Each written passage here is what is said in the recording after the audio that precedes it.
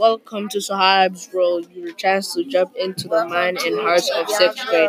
In this podcast, we'll be sharing stories behind yours, try to help each other figure out what we have in common, try to celebrate our difference. My name is Sohai, and I'll be your host. Welcome to Sahab's World. Nice to be back a few weeks away. I have a special episode for today's title, Our Weekend in Minnesota Studying. In this episode, I will share the story of a variety of a topic, what's like to learn Dakota, the U.S. Dakota Treaty in Minnesota, a mock trial when we had in class. Sit back and enjoy the show. I have a special guest with me. His name is Jen. Hi. When we've been learning about the Dakota people, their culture and language, I'm just getting used to say these words, so I may not see them correctly. What does these words mean to you? To me, Amakiapido means they call me. Minnesota Makoche is like what the Dakota called the big territory we now call Minnesota. Dimantahan means where I am from, and Mitakuye Owasin means we are all related. Explain the Dakota special relationship to the land of Makoche. The Dakota believe that the land, like they believe that everything is their relative and everything is related. And so, yeah.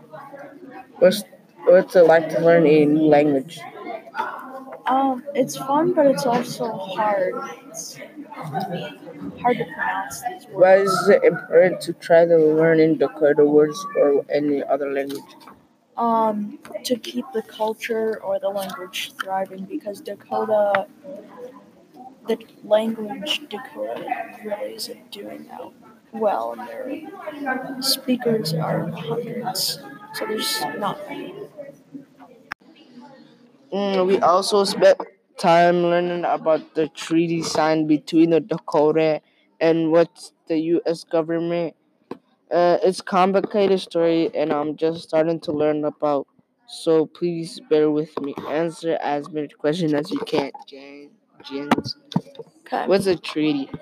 A treaty is like an agreement between two people or two nations, groups. Um, what did the U.S. needed more land? They needed land because there were more and more white settlers coming in, and they wanted land. So the U.S. government bought land from the Dakota for that.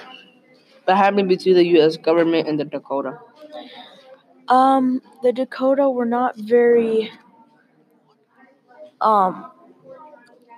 They didn't really want the U.S. government to buy their land, so only a couple people signed the agreement that said the U.S. government could take their land. And so some of the tribes decided to go to war with the U.S. government. And Okay, it was what are tragic. what are your thoughts, feeling about treaty? I mean, I think treaties are one of the better things in the world because they show peace and a bond between two groups, two nations. Okay, and any question you have about the treaty in Dakota?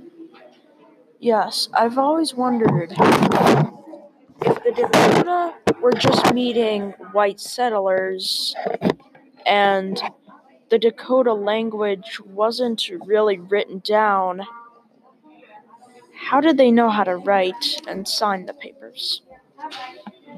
Good question. What do you think happened next? I think the Dakota were forced into a small corner of Minnesota Makoche, and the U.S. government took over most of it, breaking their promises and treaties.